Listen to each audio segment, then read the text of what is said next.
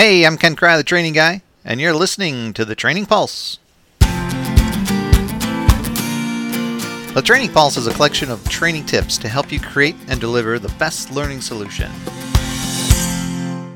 Imagine you want to learn how to roller skate. You sign up for a course, and the whole time you're in a classroom hearing about and discussing the best techniques to successfully roller skate. When that 4-hour class ends, the instructor tells you that you now know everything you need to know to successfully roller skate. Now get out of my classroom and have some fun.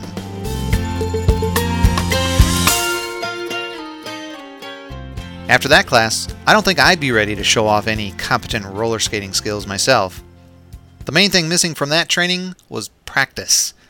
On this episode, we're going to stress the importance of practice in training and tips to make your practice activities most effective. So, what percent of the scheduled training time should be used for learners to practice? What do you think?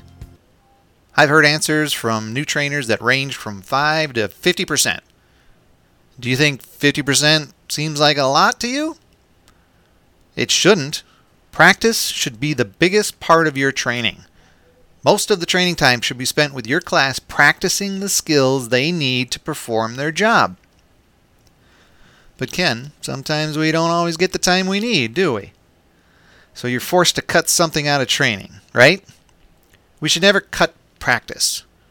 If you're going to shortchange anything in training, don't shortchange the practice. Alright, we know spending time practicing is important. So what skills do we practice in training? Every skill and behavior that you want the learner to perform after training should have a practice session. This part is pretty important, so I'm going to say it again. Everything you expect your learner to do after training should be practiced in training. Do I need to say it again? I will. Don't tempt me. It's that important. If you merely talk about an expected behavior, your training won't be much better than the roller skating example. In fact, if your class doesn't get to practice the skill, they didn't get properly trained on that skill. Okay, spending as much time practicing the skills they need to perform after training is necessary. Got it. But what is considered practice? Practice is continuously doing the same thing or as close to the same thing they will be doing on the job.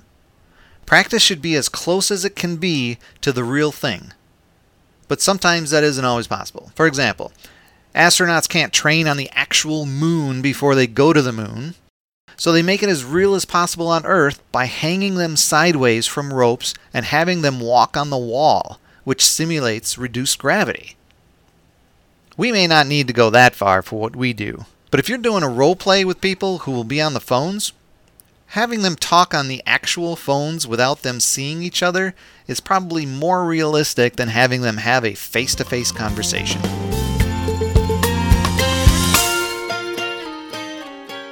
You may have heard the phrase, practice makes perfect. Well, that's a bunch of malarkey. Practice makes permanent. However you practice a skill is how you will perform that skill. One of the biggest mistakes I see new trainers do is to leave the room or check their emails when they started a practice exercise. They think this is the time where the class can be self-directed, so I'll do something else. Au contraire, mon ami. During practice is the time where the trainer is needed most. This is when the trainer should be observing, correcting, coaching, or anything else to make sure they are all practicing the skill the correct way.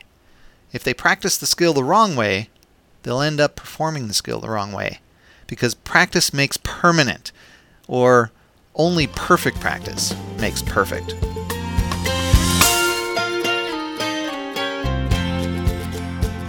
Well, that's it for this episode of the Training Pulse. I'm Ken Cry, the Training Guy, asking you to remember, when athletes practice for a big event, they call it training. To them, training means practice.